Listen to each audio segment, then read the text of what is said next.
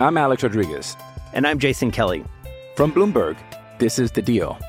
Each week, you'll hear us in conversation with business icons. This show will explore deal-making across sports, media, and entertainment. That is a harsh lesson in business. Sports is not as simple as bringing a bunch of big names together. I didn't want to do another stomp you out speech. It opened up so many more doors. The show is called The Deal. Listen to The Deal. Listen to The Deal on Spotify.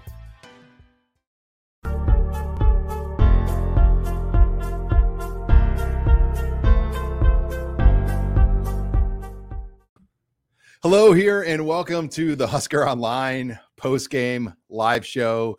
Sean Callahan, Robin Washut, Steve Sipple. We are all back in the Husker Online post-game office, guys. Huskers win 38-17. It was obviously far from perfect. In fact, I think we were a little worried about how the show was going to go tonight, Sip and Robin, as we sit here. And we are drinking our post-game. Robin's got one too. We're drinking a post-game office beer here, but Huskers get done 38-17. Boy, that was uncomfortable. It sure was. And, you go back to just that feeling at halftime. You kind of say that jokingly. We were having some conversations about whether, do we realistically need to be on coach firing watch at this point? And at halftime. At halftime of that game. I mean, Nebraska would have lost at home in their home opener against an FCS opponent for the first time in program history to fall to 0-2. That would probably be a real conversation, but Nebraska figured it out. It was even kind of a rough third quarter, but they were able to do what they should have been doing all along, establish a line of scrimmage, win the trenches up front and take the game over with their running game. But it was far too uncomfortable than anyone wanted. But in the end, they did what they needed to do. Yeah, let's be specific here. I don't think they took it over until 6:35 remained. Yeah. I mean, that's when they scored the last touchdown. So Trey Palmer caught that big pass, that 31-yard pass on third and 14 as Nebraska was back down at 7. Yeah. And then Nebraska ran on. They were only up a touchdown at that point. It was 24-17. Nebraska was ahead 24-17. Think about it. Think about what we're talking about. They're up 24-17 in the shadow of its end zone on 3rd and 14. Palmer goes up and gets that ball for a 31-yard catch. Now they got some relief. And then the 7 of the next 8 plays, they ran the ball, and A.J. Allen 4 straight carries late in that drive, the last one being a touchdown. Now that's 6:35 left, and they're up 31-17. That's when they got breathing room, breathing. Right. It took them the Trey Palmer catch. Yeah. If that doesn't happen, the game's anybody's at that point. I mean, it took them literally till 6:35 remained to subdue North Dakota. Yeah. Hello. Welcome here to the Husker Online post-game live show. If you're just joining us, welcome. We are the new Husker Online. We're on our new home, On3 Sports. Steve Sipple, now part of the staff, joining us here. We're going to be doing this hopefully every game. Night games might be a little dicey. I don't know if we might make them work. But 1 a.m. shows. We're going to try to do a lot of these after games this year because we want to deal with you. We want to talk to the fans. You guys are. I want to deal with you. You guys are. Way to put it. But it's applicable. If you haven't, check out Husker Online. We just moved to On3. We've got a deal for all Nebraska fans. $1, 1 year. You get Steve Sipple, you get Robin Washut, myself, our entire team. We're so confident in the product that we're going to give it to you the first year for $1. Get on there, read our post-game coverage. Sipple, your column is up. Yeah. And I know a lot of people have lived on reading that Steve Sipple post-game column. If you want to read that, it's on huskeronline.com, right? Yeah, it is. And I basically what I wrote was, the final score optically is pretty good. And the second half was pretty good. Nebraska played pretty well in the second half, but it's probably not enough to calm the anxiety that was created in the first half, right? And even a little bit in the second half. Nebraska, once again, gets up like it did against Northwestern in the second half and couldn't close the door, right? They came out strong. Both Both The Mark games. Whipple opening scripts have been good. Yeah, the scripts, like Robin was saying during the game, they're good on script. It's once they get off script, that's when you can. Now, I didn't read you, but was that the Mark Whipple or Scott Frost opening script in the third quarter? I didn't address Sean. That's the question. You're my boss now, and I didn't address that, so we'll have to address that. I'm working on mine. I'm like 95% done with my thing, and I just said Frost wanted no part of the discussion. Frost would not go there. He shut it down before the question was even being finished. Being asked. I think he had a heads up or knew that narrative. Well, because he had a play sheet, and in Ireland, that play sheet was in his back pocket. Yeah. There were a lot of sleuths that picked that up mid-game too. That second half, he was firmly into that play sheet, whereas before in Ireland, I think he was a little bit more passive with that. Well, run the ball guys happy though right now, right? Have to be. Nebraska. So it changed the game. The ball guys. The fact they actually ran. Let's talk about Anthony Grant. Yeah, they leaned on. They leaned on Grant and they leaned on AJ Allen too. Yeah. Like that little jump cut move that Anthony. Well, he looked like Amir Abdullah. You can't coach that. Easy. Yeah, Amir might come here. The closest thing we've seen to Amir Abdullah since Amir Abdullah is still mad at you for calling him a small back. Yeah, I asked him if he could run between the tackles when he was a sophomore, and he looked at me and said, "Why would you ask that?" It's like, do you know how much I squat? Anyway, okay, yeah. Frost even said, "Don't crown Anthony Grant quite yet. We don't need to clear a space in the Hall of Fame for him quite yet." But I like him. You like his jump cut. I like his toughness. Yeah. I think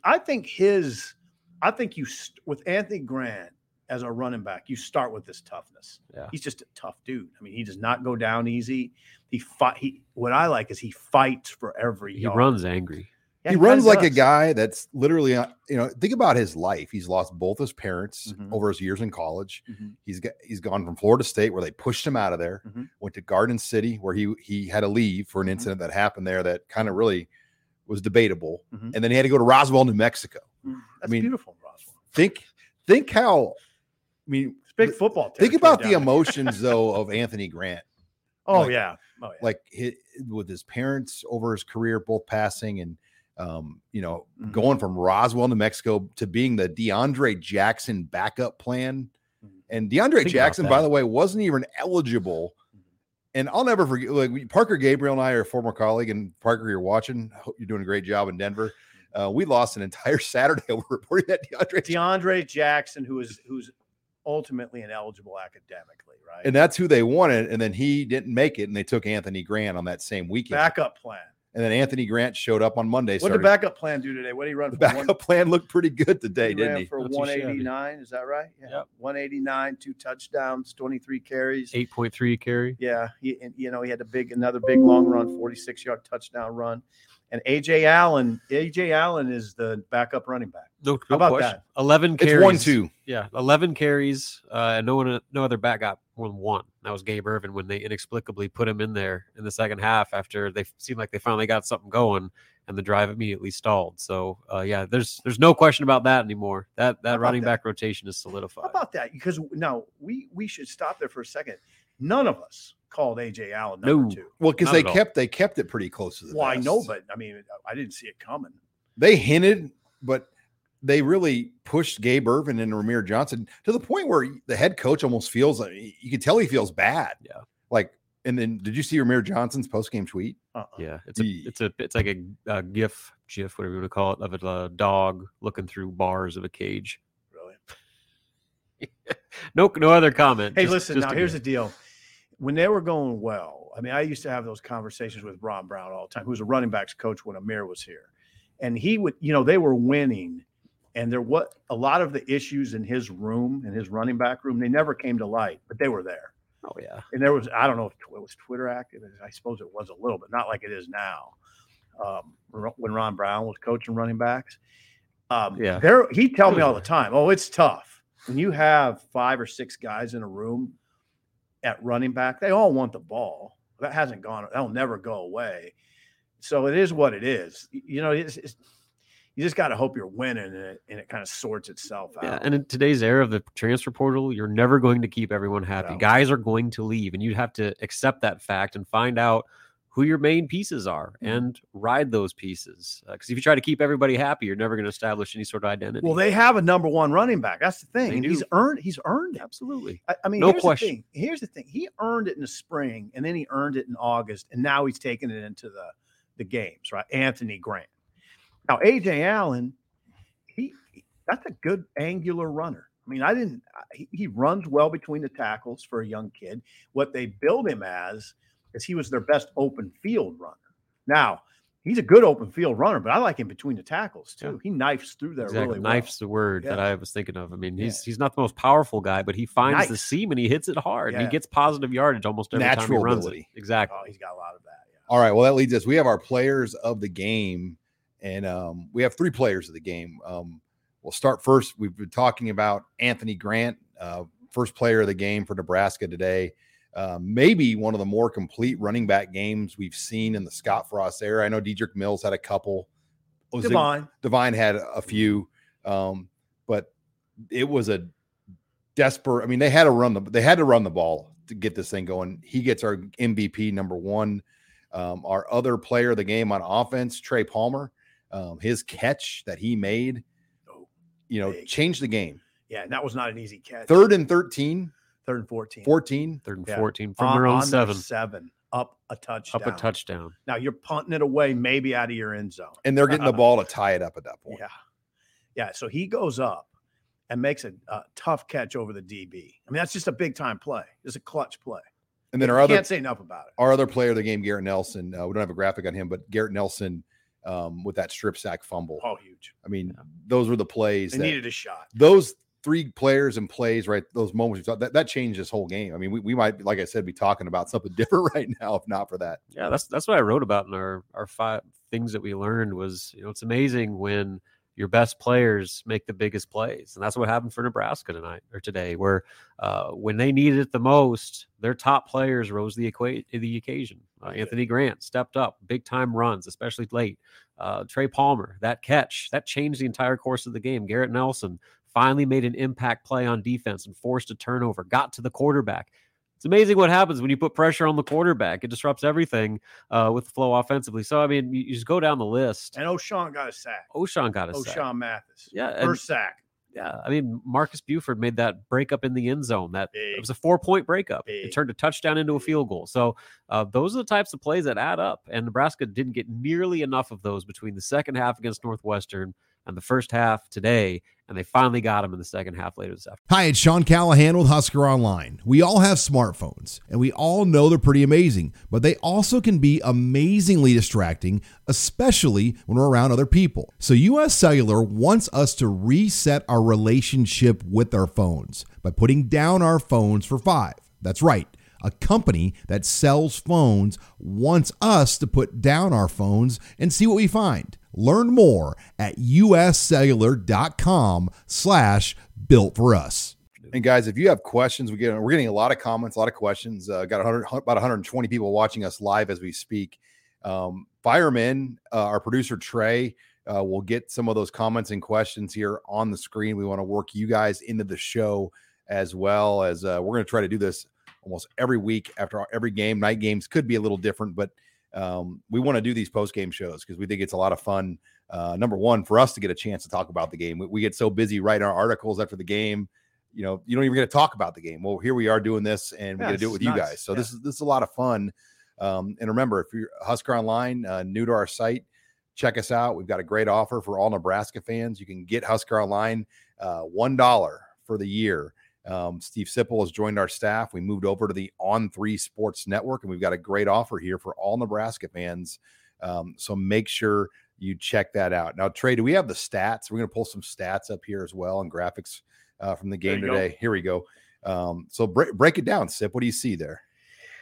Well, the rushing yards jumps out at you. Nebraska rushing yards 244. It's a good number. Now, 3 rushing touchdowns is a good number. No, why? The offensive line's been under fire, and it didn't play well against Northwestern, and it didn't move people very well in the first half of this game. Now, if you're those guys, those 5 guys, you're Prohaska, Benhart, Bando, Hickson, Corcoran, Now, this should give you confidence, even though it's against an FCS foe. I mean, what you did in the second half was pretty much dominate late. I mean, when they needed you, you were there, and that should give them confidence. So that's the big thing. And you know what? It's meaningful that Nebraska has found its running back rotation at the top, right? That's not a question mark. There's no question mark there. Absolutely. There's no question mark at running back. You know who the principal receivers are. And the offensive line, remember, guys, that's a group that's just playing together for the first time. Yeah. Maybe we should have shown them a little more grace, and maybe they take this momentum into Georgia Southern. Well, not only are they playing together for the first time, you got guys that are barely even playing their first games at this level. I mean, Haska's only played his 6th or 7th game, maybe 6th game, fourth, whatever it is. I mean, coming off a major knee injury, he's still extremely inexperienced, and that's your starting left tackle right there. You got Turner Corcoran's playing a brand new position. Yeah. Trent Hickson's only got a handful of games under his belt, and obviously Brock Bando is very new to this level of playing time. And then this playing time. Now he's had a lot of starts. He's been around not as a center though. Not as a center. Yeah. So I mean, what I'm saying is, you got a mixed match group that is trying to gel as a unit, while also some individual pieces that are still getting their feet wet. And so that's exactly shouldn't be that surprising that they've struggled the way that they have, especially, in that Northwestern game, getting thrown right into the fire against a conference opponent. That's setting themselves up for a tall task. But, I think offensively too, you got to think about the skill position players. Casey Thompson made a really interesting comment during that post game where you go back to that Northwestern game. He threw that touchdown to Isaiah Garcia-Castaneda. First drive. He didn't even know that Garcia-Castaneda was on the field because he had never thrown that route to Garcia-Castaneda ever. I didn't know Garcia-Castaneda didn't have a ball thrown his way today. No, not a single target. Yeah, that's interesting. So what Casey's point was, they've added 43 players since January to the roster. Now think about that. What I just say? Nebraska added 43 players to the roster since January. So what Casey's point was, we're all getting used to each other. A lot of us. I mean, there's a lot.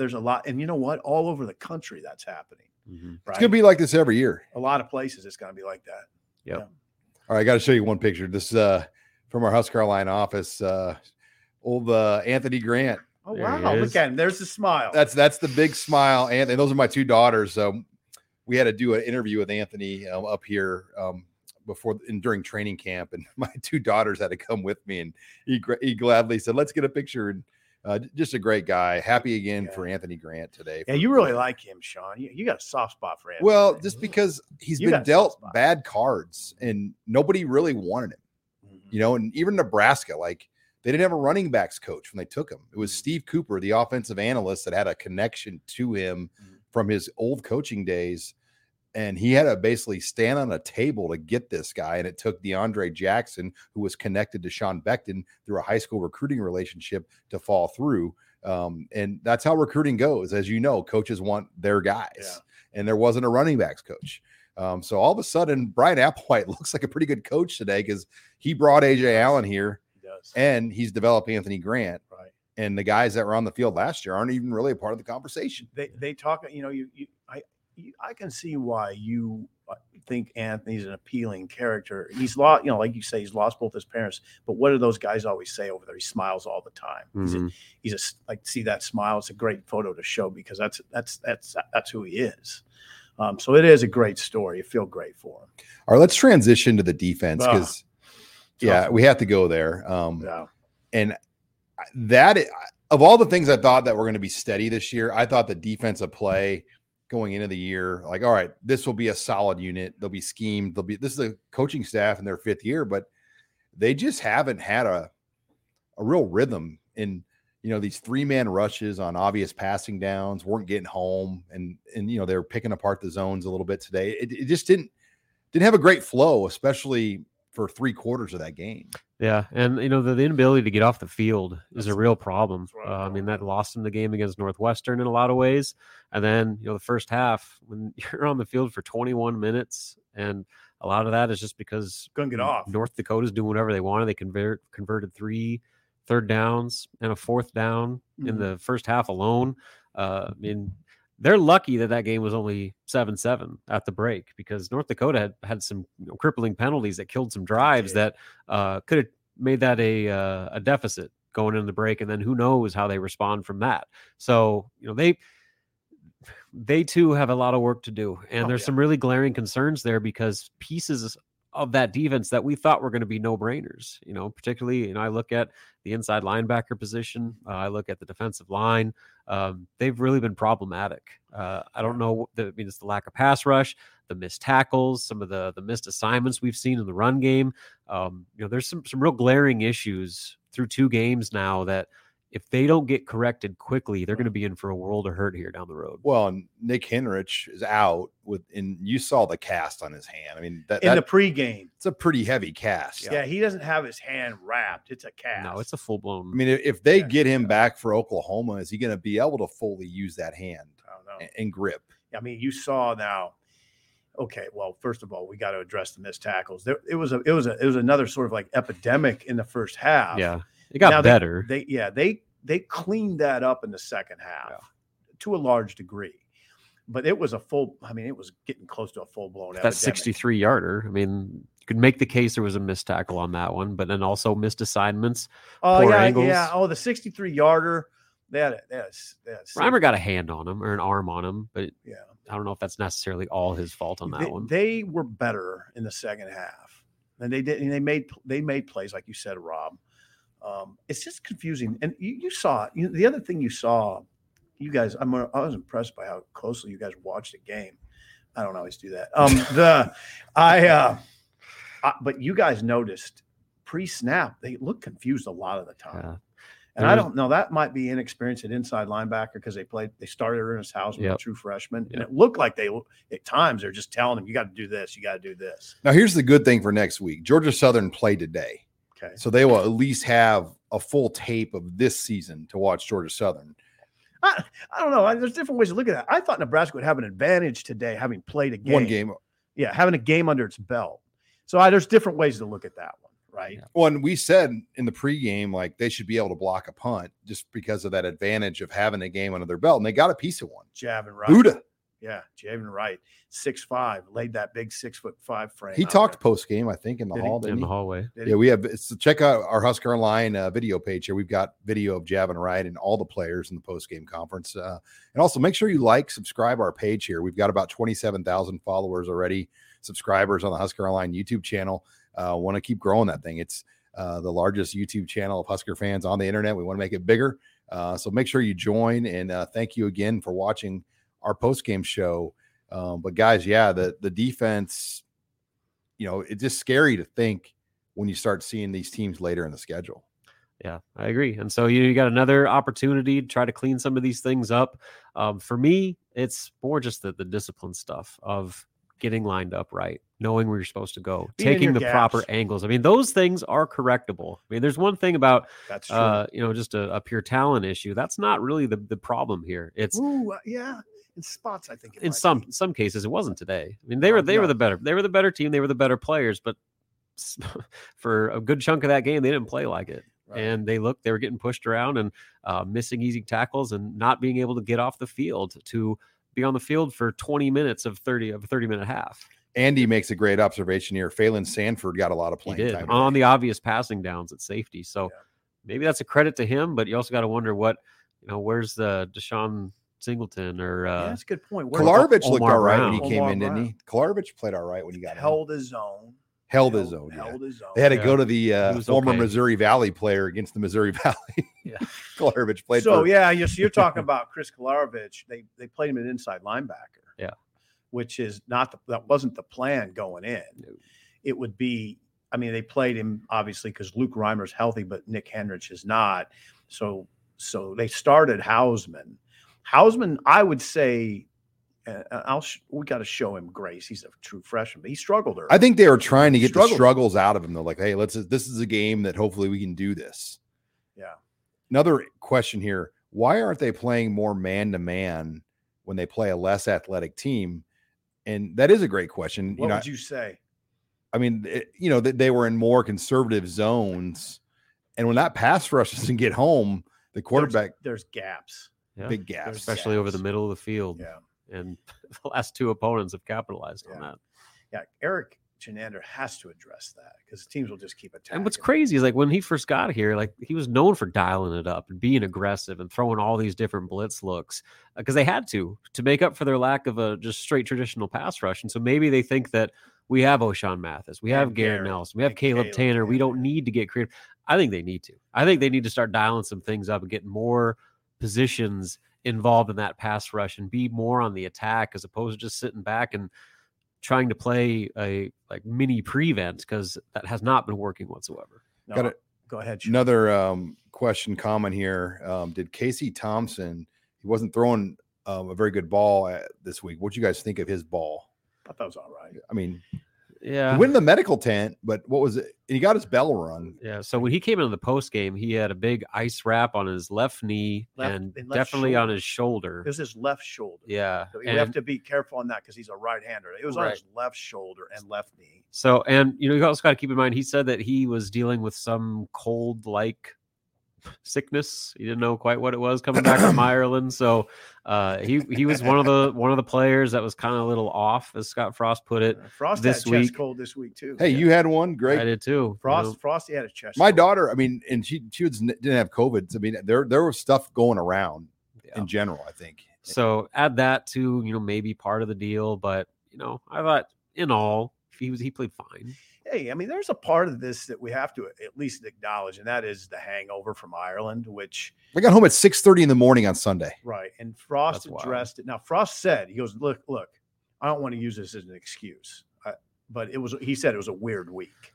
Yeah. And I'm not going to do that either. I'm not going to excuse Nebraska for that first half because they chose to play that game. I mean, it's plausible though that they could have had the bye. They were a little off. And that contributed to some of this, right? Yeah. A little. Yeah. I mean, I think it's undeniable. I mean, I'm a little off this week coming back from that trip. Like it just took a while to get readjusted with the jet lag.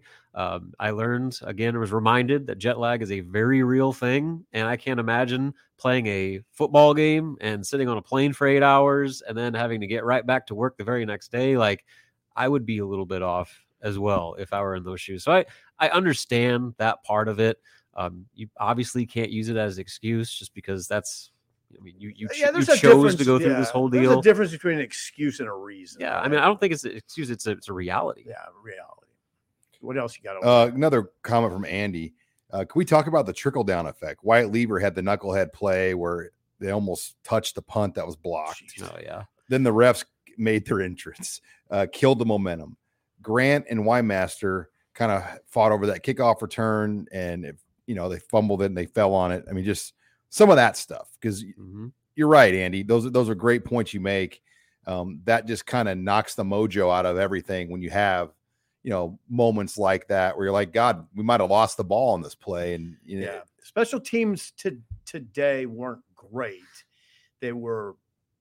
I mean, they missed, Timmy Bleekrode missed a 37-yarder, which took the wind out of the crowd sails in the first half for sure. They could have went up 10-0 there, had a little more breathing room. He missed it, and you know what the feeling is here we go again. But then he came back and atoned, nailed what was it, a 40-something? 46, I believe. 46, yeah, it was 46-yarder in the second half. Yep.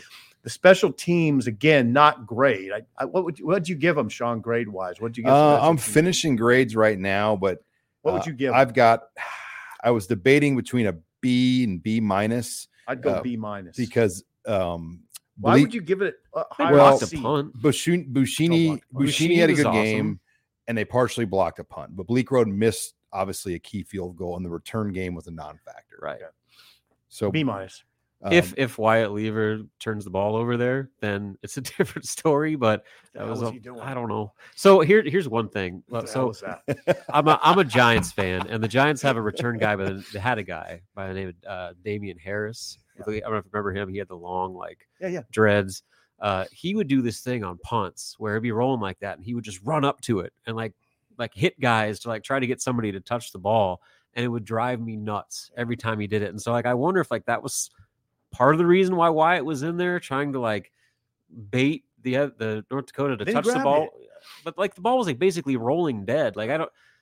You got to have some awareness. Okay, guys, here. I'm Alex Rodriguez. And I'm Jason Kelly. From Bloomberg, this is The Deal. Each week, you'll hear us in conversation with business icons. This show will explore deal making across sports, media, and entertainment. And that is a harsh lesson in business. Sports is not as simple as bringing a bunch of big names together. I didn't want to do another stomp you out speech. It opened up so many more doors. The show is called The Deal. Listen to The Deal. Listen to The Deal on Spotify.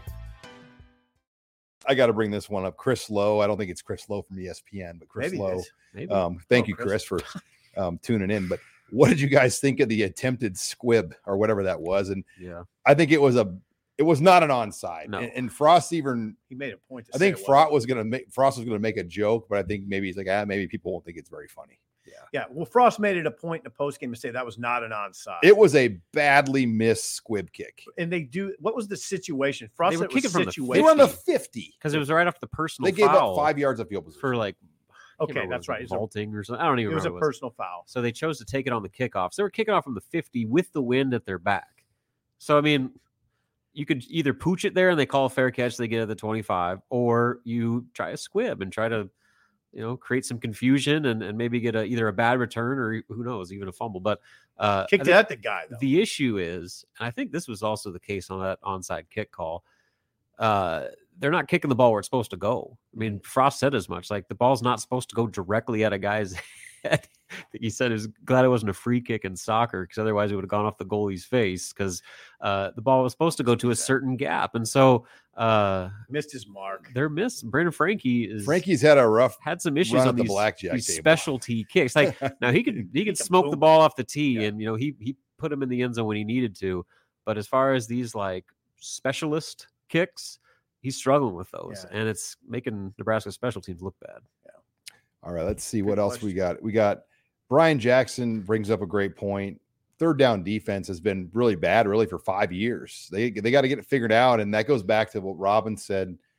If the 4-man rush is not getting home, and it hasn't been getting home consistently, can they dial up more blitzes? Can they play more man-to-man?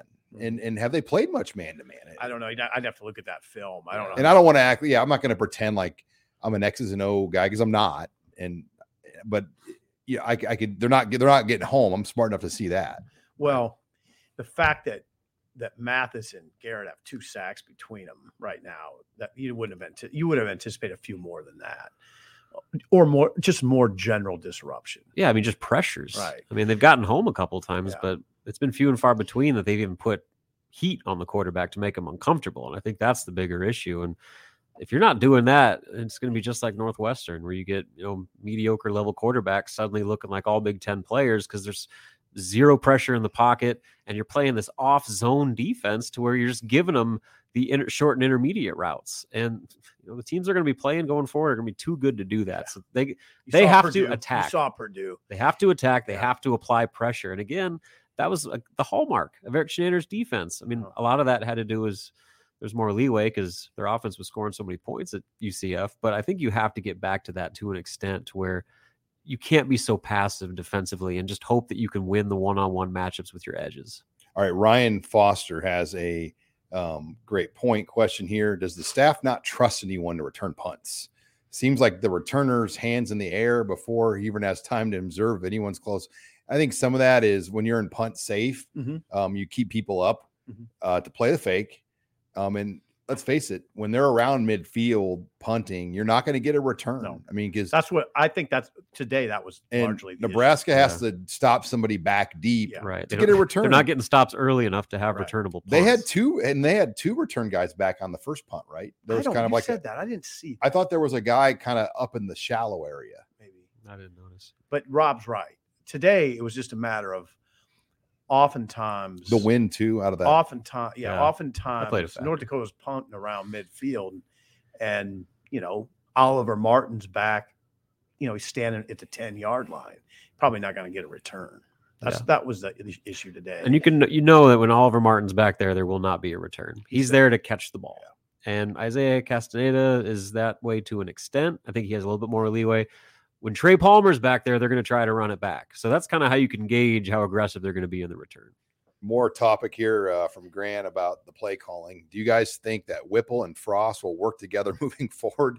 Like Frost controls the run game and Whipple controls the pass game. Seems like Frost was calling some of the plays. That's from Grant Johnson. Thank you, Grant, for the question. Here's the deal. Who cares? All right. I mean, just find something that works. I mean, here's why I don't think it's a big deal. We always had this discussion. He's a good play caller. Yeah, we always had this discussion with Pelini and Papuchis, or Carl Pelini and Bo Pelini, and there was no answer to it. There's no answer. Who's calling the plays? There's really no answer. They're both calling the plays, and they don't even. I bet you Whipple and Frost, if you said, okay, in the third quarter on first down with 7 minutes to go in the quarter, who called that? They probably said, I don't know. One of us did. I mean, they don't. There's a conversation that goes on in the headset, and the play call comes out of that conversation a lot of the times. So I never worry about it. It'd be hard for those guys to identify who's calling the plays in certain situations. Now there's certain situations where I'm sure they could, but it's a collaborative it's largely collaborative. But the question now, I guess there is who swings the final hammer. Mm-hmm. Now it was always Pelini. Papuchis would tell. I think Papuchis told you that, Sean, that Bo swings the final hammer. Because I always remember that quote. Now, who swings the final hammer? Who swings the final hammer here? Yeah. That's the question. You'd think it'd be Frost, right, as the head coach. You'd think. Yeah, and I think that's kind of the marriage that they're trying to figure out right now. Is who is going to have that final say when it comes to this is what we're going to call in this situation. I think it has to be the head coach. Like, I would think everything is on Scott Frost's shoulders right now, and so. But here's his the thing. program. Here's the thing, Rob. Does Whipple take this job if he doesn't swing the final hammer? Yeah, gosh. He's a 65-year-old guy who's been around. Would he take the job if he knew? Well, the coach is gonna undercut me at times. The head coach. I don't know. It's a tough one. I don't know. I'm surprised that. I mean, I know he called the plays from the sidelines at Pittsburgh, but I'm surprised he's not up top. Like, they don't, to my knowledge, have a coach up top from the offense. From the full-time guys. Mickey's down below, Applewhite, Raiola. So there's nobody up in that top booth other than none of the full-time guys. Unless I'm pretty positive Applewhite's down below too. So that dynamic surprises me that they don't have somebody like that up top. If Frost is going to be in his role down below, Whipple would make sense to me to be up high to see things better because. Who's seen that for Whipple? I mean, his son. I'm guessing his son is up top. I should have looked closer today when they came up. There's analysts and GAs up there. I think you can make it work with that. But it's really rare. It's really rare to not have a full-time coach on your staff up in the booth. I mean, I've never seen it before. Okay. Yeah, and I mean, I guess you got to wonder if there's something to that. I know that Whipple has talked about in the past. I found an old story from back when he was at Pittsburgh where he likes that personal connection with just like the quarterback in particular to be able to not only just get the plays in, but to get a feel for what the quarterback's feeling, what he's seeing, and just have that eye-to-eye, face-to-face communication. So I think that's where they see the value of having him down there. But I agree, Sean. I think it's unusual that you wouldn't have at least one full-time assistant be in the eye in the sky to be able to see a different viewpoint than everybody else. I don't know. Now, the one thing I'd add is I don't know if it needs to be a full-time assistant.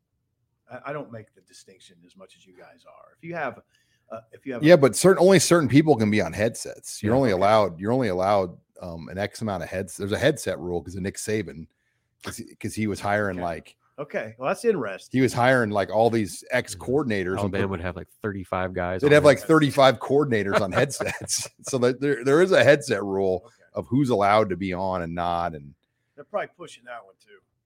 Yeah. They're on probation. We don't know this, but when will that probation? Frost got what you guys said a week. Yeah. Is that right? Who knows? Maybe they'll do it Big Ten championship week. Do it in November. Well, I mean, okay, that leads me to the dynamic because people are talking about this. That October 1st deadline when the Frost contract changes. I mean, it got really real after the Northwestern loss.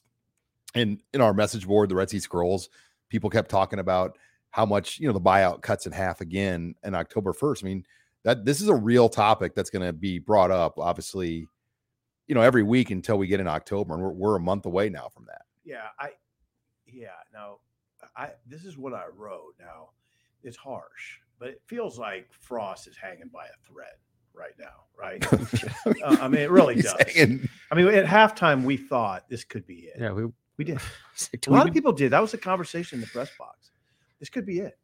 So now next week, I guess it could be it. I'm kind of going into it. It's the same situation. Yeah, it's like survive in advance. It's one of those things where if you win, it means nothing. If you lose, it could mean everything. Yeah.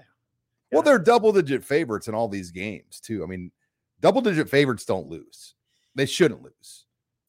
So go ahead, Rob. Going back to your October point, it makes a lot of sense, obviously because of the buyout, but two, because of the schedule. The fact that you have another Big Ten game, and if Trev's always talked about being competitive in the Big Ten, so you get your homecoming game at home against Indiana, coming off the heels at Oklahoma. What date's that? That's October 1st.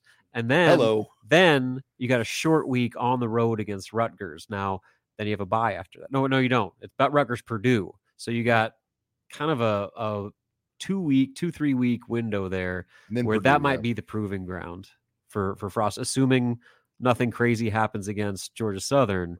Right. Oklahoma, that is what it is. But I think that 3-game stretch to start October could be the defining point, that if they do something mid-season, which I'm still hesitant to say that they will. Nebraska never fires people in season. Trev has to think they'll be 2-2 going in Indiana, and then that little 3-game stretch. Yeah. And they have a bye after Oklahoma. Yes. That Indiana, Rutgers, Purdue stretch is. Yes. Listen, I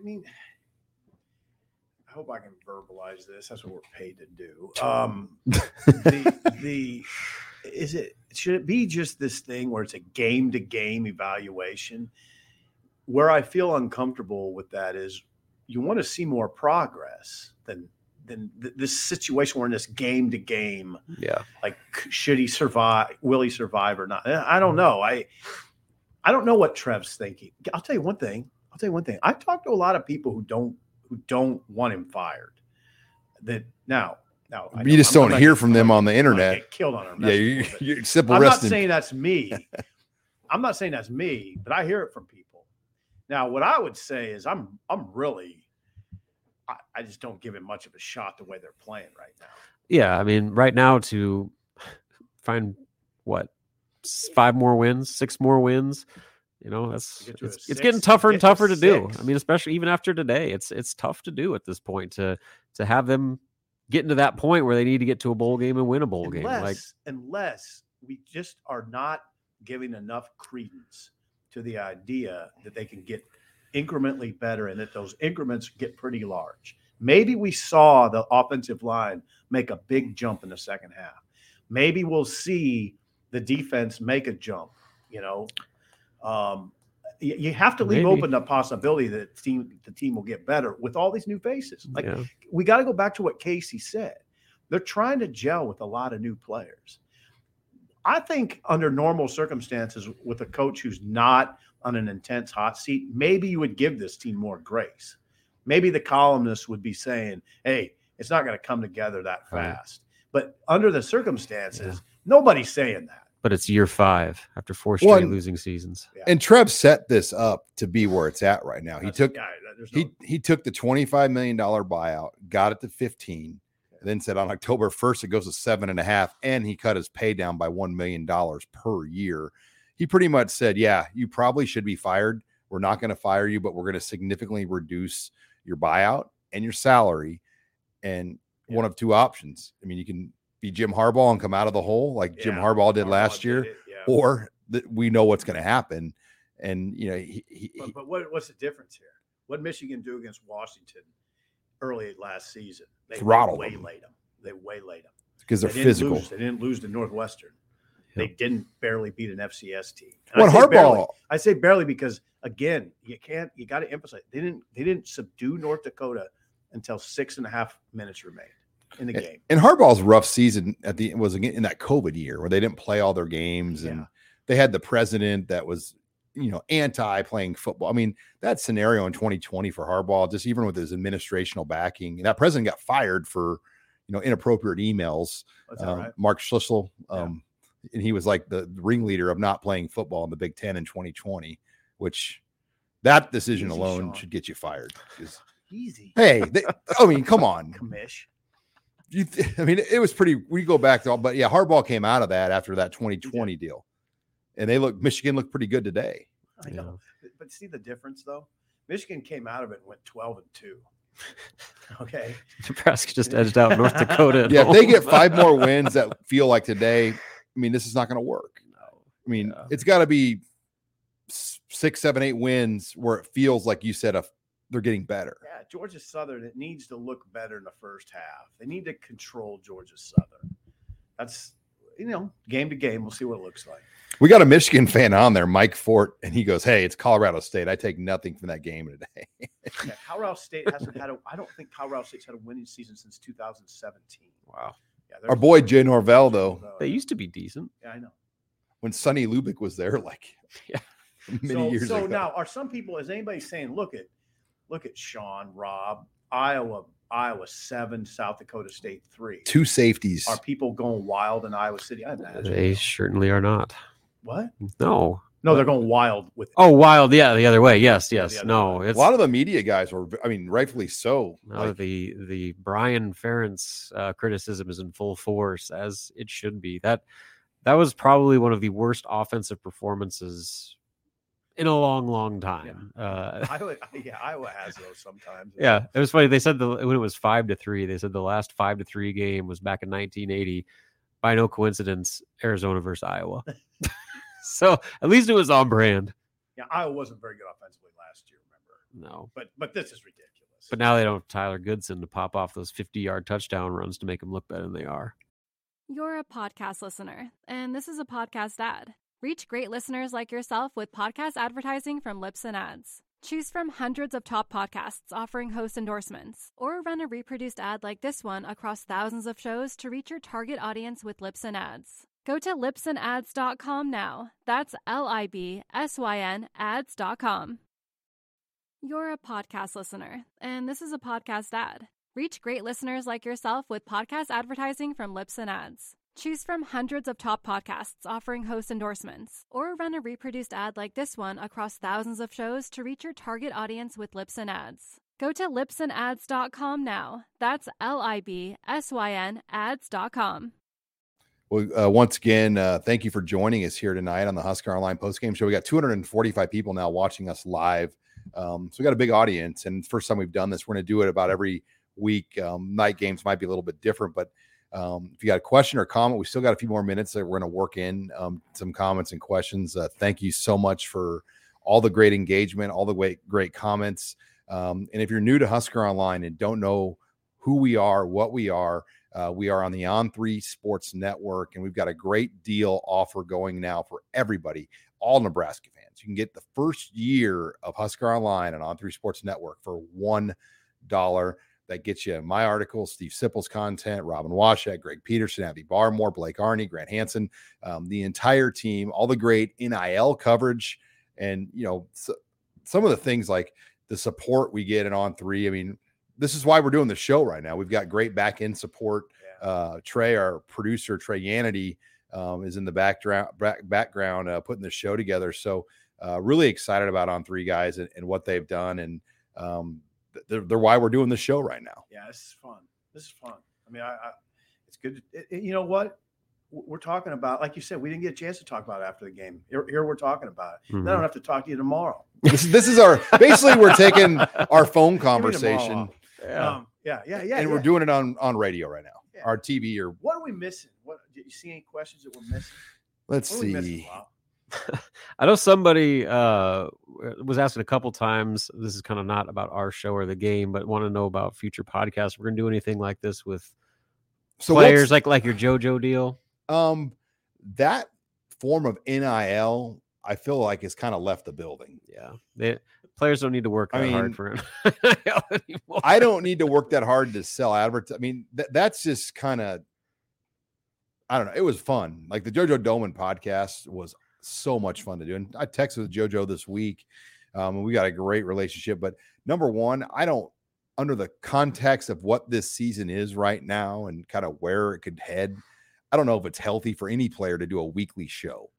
Wow. Yeah, I don't know. The appearances don't look that great. Yeah, I got a little rough, I'm sure. As, JoJo the losses did every piled up. week with me. We did like, I think it was like 18 shows or something. It was all of August, all the way through December.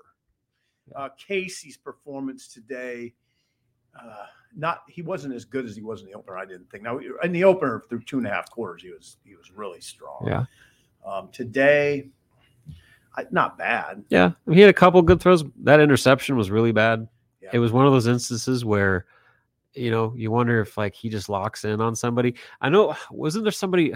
That guy went high to get it. Number 59 went high to get it. Yes, and Frost said there was something about like they got tall linemen. He has trouble seeing over him, so they moved him out of the pocket more in the second half, and maybe that helped.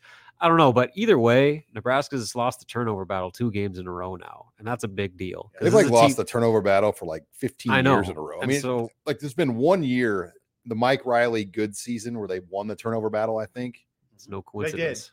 And that's like the only time, but because Pelini's teams always lost because the way the quarterbacks, Taylor Martinez was just terrible with the ball. Yes. Like, I mean, well, the ball, I mean, when you run the zone read in the ball, was. I mean, like the ball, there's just ball exchange issues. I'm not saying it was, but they put the ball on the ground a lot back then. They did. And Tim Beck's offense, you did notice that about Tim Beck's offense. It wasn't just on the zone read. They just did a lot of ball handling. There was just a lot of exchanges in the backfield. So that was some of it. But anyway, either way, he didn't get flaky. He threw that interception, it was deep in Nebraska's territory. So it naturally led to a touchdown eventually by North Dakota.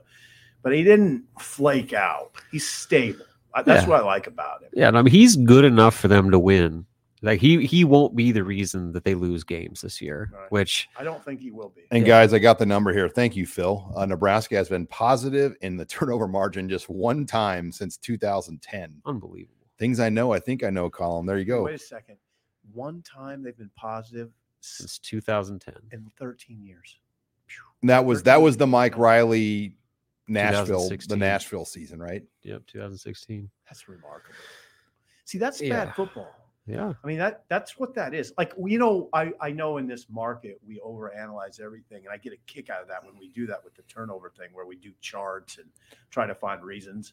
What I just say about it is that's just generally bad. Losing football teams do that, right? Well, it's just losing football. And that's what Nebraska's the last 6 years or so has been losing football, right? Dirk Chatelain did like a breakdown on the Omaha World Herald of like this turnover chart. Yeah. And like Nebraska's like turnovers were far worse than like anybody in the country. Right. I mean, it was like astounding, how bad they were. And it just doesn't add up. Like, it adds up. Does the pressure of this place get to these guys? Don't do the psychological thing. I mean, they just haven't been very good. They just have, Yeah, because it's on all phases, to where not only are your offensive players giving the ball away and not protecting the football, making bad decisions, but your defensive players aren't making plays. Right. You're not making the strip sacks. You're not intercepting passes, and it's all the way. It's special teams mistakes that lead to that sort of thing. So, there's things. Remember, I mean, it's interesting. We kind of forget what real good football looked like. There was a year when one of those Bullocks twins had 10 interceptions. Josh 2000. Josh Bullocks had 3. Imagine right now a Nebraska player having 10 interceptions in a season. Oh. No, I can't. It would be a shock to our system. We wouldn't even know what to think about it. Now, it was kind of a shock then, but it's just changed. Well, then Bo's defense, like in 2003, forced like 30 some turnovers. Yeah. I mean, it was like a school record, ridiculous number. And by the way, Phil said they were even in turnover margin in 2018, Frost's first year. And that makes sense. They played good football down the stretch that year. I mean, they almost went into Ohio State and won. They almost went into Iowa and won. They played Wisconsin very tough. Well, I mean, I'm sure there's some people maybe think we've been too negative on this podcast. They did get a 38-17 win, and that looks good optically for sure. It's misleading, though. I would say it's extremely misleading. Like you said, it was a 1-score game in the fourth quarter. Right. Yeah. I mean, against an FCS opponent. Yeah. But I don't know how you sugarcoat but that. They can build off this. this. It's but it was nicer a win to build off a win. Hey, it was a win, and it was the first time in 11 months that they won a game. Yeah. There's something to be said for that. Just to have that winning feeling for a week for the first time in a long time, that can go a long way. Winning, I don't care who you're beating, winning changes things. And we're home now. Nebraska's home for a long time. They don't go on the road until that Friday night trip to Rutgers. So that's a lot of time in Lincoln in your own bed to kind of relax, rest, no traveling. So I know there is a chance here that they can kind of get together here these next couple Go back games. to last year too. It's the exact same scenario where they lost the opener. Everybody was devastated. The season's ruined.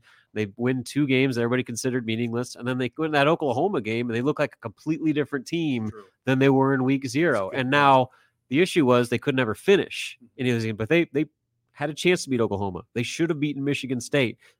Those two games go differently. You're talking about a completely different season. So that opportunity is still on the table. And Sip, I know you keep saying that you can't slam the door on that. Yeah, you can't leave open because it's still there. Leave open the possibility for pretty significant improvement. Yeah. You have to be respectful. they got to get better in a lot of areas, but the door is not slammed, despite as bleak as it may look at times. All right, I'm just going to fire through a few more questions here. Grant is on pace for 1,200 yards. Can he get to 1,200 yards? Is that possible? Yes. Yeah. I think he's running like that. He doesn't strike me as the type that will be injury prone, just the way he's built, loaded the ground. That would be the reason for me if he gets hurt. Right. He ran a lot though in New Mexico military lane. He carried the ball a ton there. Built, loaded the ground. He initiates a lot of contact. He's a physical runner. He does not strike me as a guy who's going to get hurt. He doesn't. Hey, Thomas makes a good point. Guys, who cares if the score's misleading? Most scores in college football are misleading. We won. Yeah, man. That kind of goes back to our point. I mean, this is the first time in a long time that we're talking about a Nebraska game and they won. Right. So 11 months. Oh, there's something to be said for that. Who's that said that?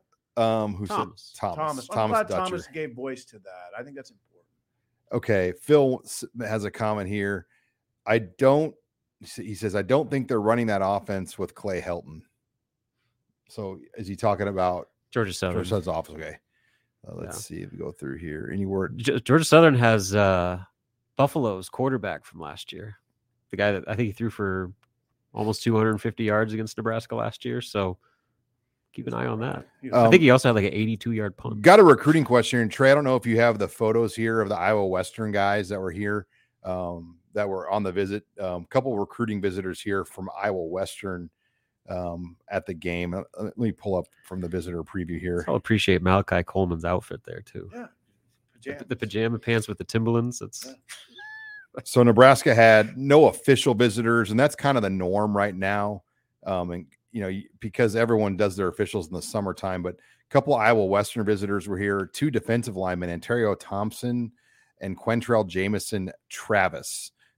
They were both here. That's Jaden Doss. And here's your 2 Iowa Western defensive linemen right here. Okay. The Reavers. They look like defensive Big boys. Both these guys offered. So these were some of the key recruits that were here today. Once again, this is fun doing this, guys. Like, we've never been able to do this and show these. I mean, I feel like I'm on Big Red Wrap Up right now because this is what we do on Tuesday night, kind of show the pictures and things like this. Bigger than Big Red Wrap Oh, Up. absolutely. We have 229 live viewers at 10:30 at night still. So once again, this has been a lot of fun doing this show. Make sure you like or subscribe to our Facebook channel because we're going to do this every week after every game, and you won't get a better post-game breakdown than here at Husker Online with Steve Sipple, Robin Washington, myself, as we'll do this. And Phil once again says, "Hey, I'm a weirdo, but a win's a win." No, you're not weird. That's no. I think solid. there's nothing wrong with being positive, especially in today's East Texas, world. East Texas. OU will not rattle Casey. He's played them and put 50 points on them before. Valid. Yeah. It's valid. I don't think Casey will get rattled. I really don't. No. I'm not saying he's going to play. He didn't play perfectly either game. Far from it. But he's not. I don't think it'll be.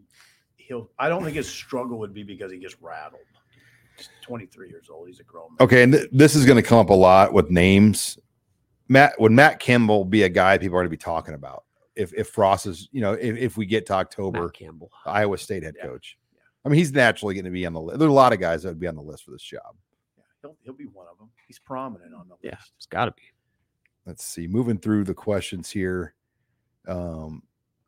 Trevor has a comment and a question. Grant made plays himself. O-line still needs to improve in the upcoming weeks and make it a little easier for him. Yeah, I mean, he did, but the line moved North Dakota late in the game. Yeah. I mean, they were creating holes for both Grant and A.J. Allen. Yeah, they eventually got there, but early on, any productive running play was Grant breaking 2 or 3 tackles. And so that was one of my personal criticisms of him and all the backs against Northwestern was they weren't doing that. The running backs, when it was a one-on-one tackle situation, they weren't making guys miss and getting to the next level. So that happened today, and all of a sudden you started getting a lot more pop out of your running game. So if they can combine that with the type of push we saw from the offensive line, especially late in the game, you got yourself something to work with there in the run game. Alex says, I lost this one. Here it goes. Alex said, Sipple loves Grant because he breaks tackles like a big back.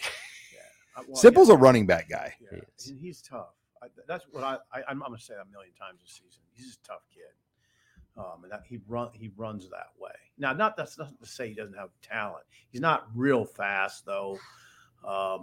He's not real big, but he's tough. A.J. Allen, I mean, I like that. I like that look too. I like the A.J. Allen look. You can see how they complement each other. Yeah, they really do. I mean, they're natural. They're natural running backs. They just know.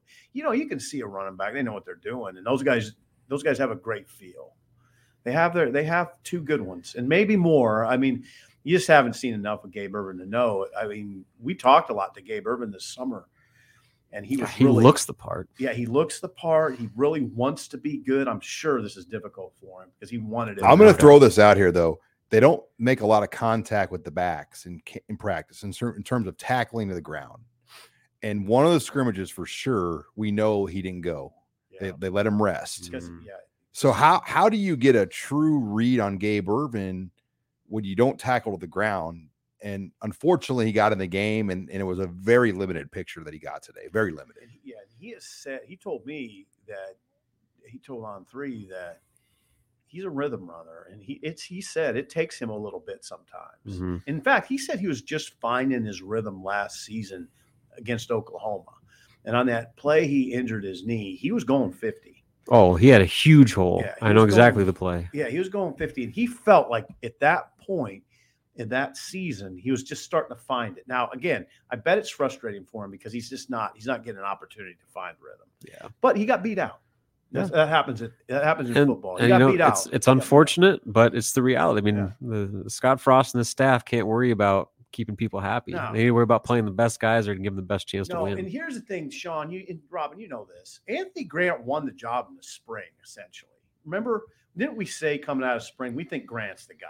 Ramir had a good spring at times, but it felt like Grant was the guy. Right. So it's not just a recent development. Grant came out of spring one and then went into August and won it again. Mm-hmm. Now goes into the season and kind of starts to pull away a little bit. Again, we didn't necessarily see it coming that A.J. Allen was going to be number 2. Yeah, that's the bigger surprise by far. Mike Gilmore, and this is why Nebraska fans are the best. They're astute. They notice things. Said, "Hey, I thought the offensive line looked better with Latosky in at right guard over Bando." And there was a pretty big. Now Bando's got that big cowboy collar on his neck. So is he kind of have a neck or head injury? Something where he wore that, but there was one the big sack that the offensive line looked their worst. I mean, it came right through Bando. And we'll have to see now. Husker Online will have the Pro Football Focus breakdown in the morning. Mm-hmm. That's my pre-church homework. So I got to get home, get some sleep, and then get that up before I hit 9:30. I got a 9:30 mass deadline, and we got to be out of the house by 9:10. Yeah, I got a fancy football draft at 10. So just get your work done. We got you'll be now. You write for Tuesday. I'll write tomorrow. God, I got to write for Sunday and Monday, bro. I know you do. I'm back. I know you're back. You're giving me Sunday off, which I haven't had off in 30 years. So I'm pretty happy about tomorrow. I'll read your guys' work. Don't worry. Thank you. Well, guys, we're in over an hour. We're going to wrap it up now. We got a little bit more work to get done. But that was fun. The comments were great. Seems like everybody enjoyed it. We still have 230 people watching us right now. That's awesome. So really, really good numbers in our first show. Make sure you like and subscribe to the Husker Online YouTube page for all of our great content. Greg Peterson does unbelievable work with the video camera. Trey Yannity, our producer behind the scenes, has put some unbelievable things together for us as well. And check out Husker Online. We are new to the On3 network. We've got a great promo deal going. 1 year, $1, no strings attached. It's the best deal you're going to get out there, and you're going to get Steve Sipple, Robin Washut, myself, our entire team, all of our content. That deal is for all Nebraska fans. So check us out on our new Husker Online home. Sip, Robin, thank you very much. A lot of fun, guys. Make sure you check out the website. More great content coming on huskeronline.com.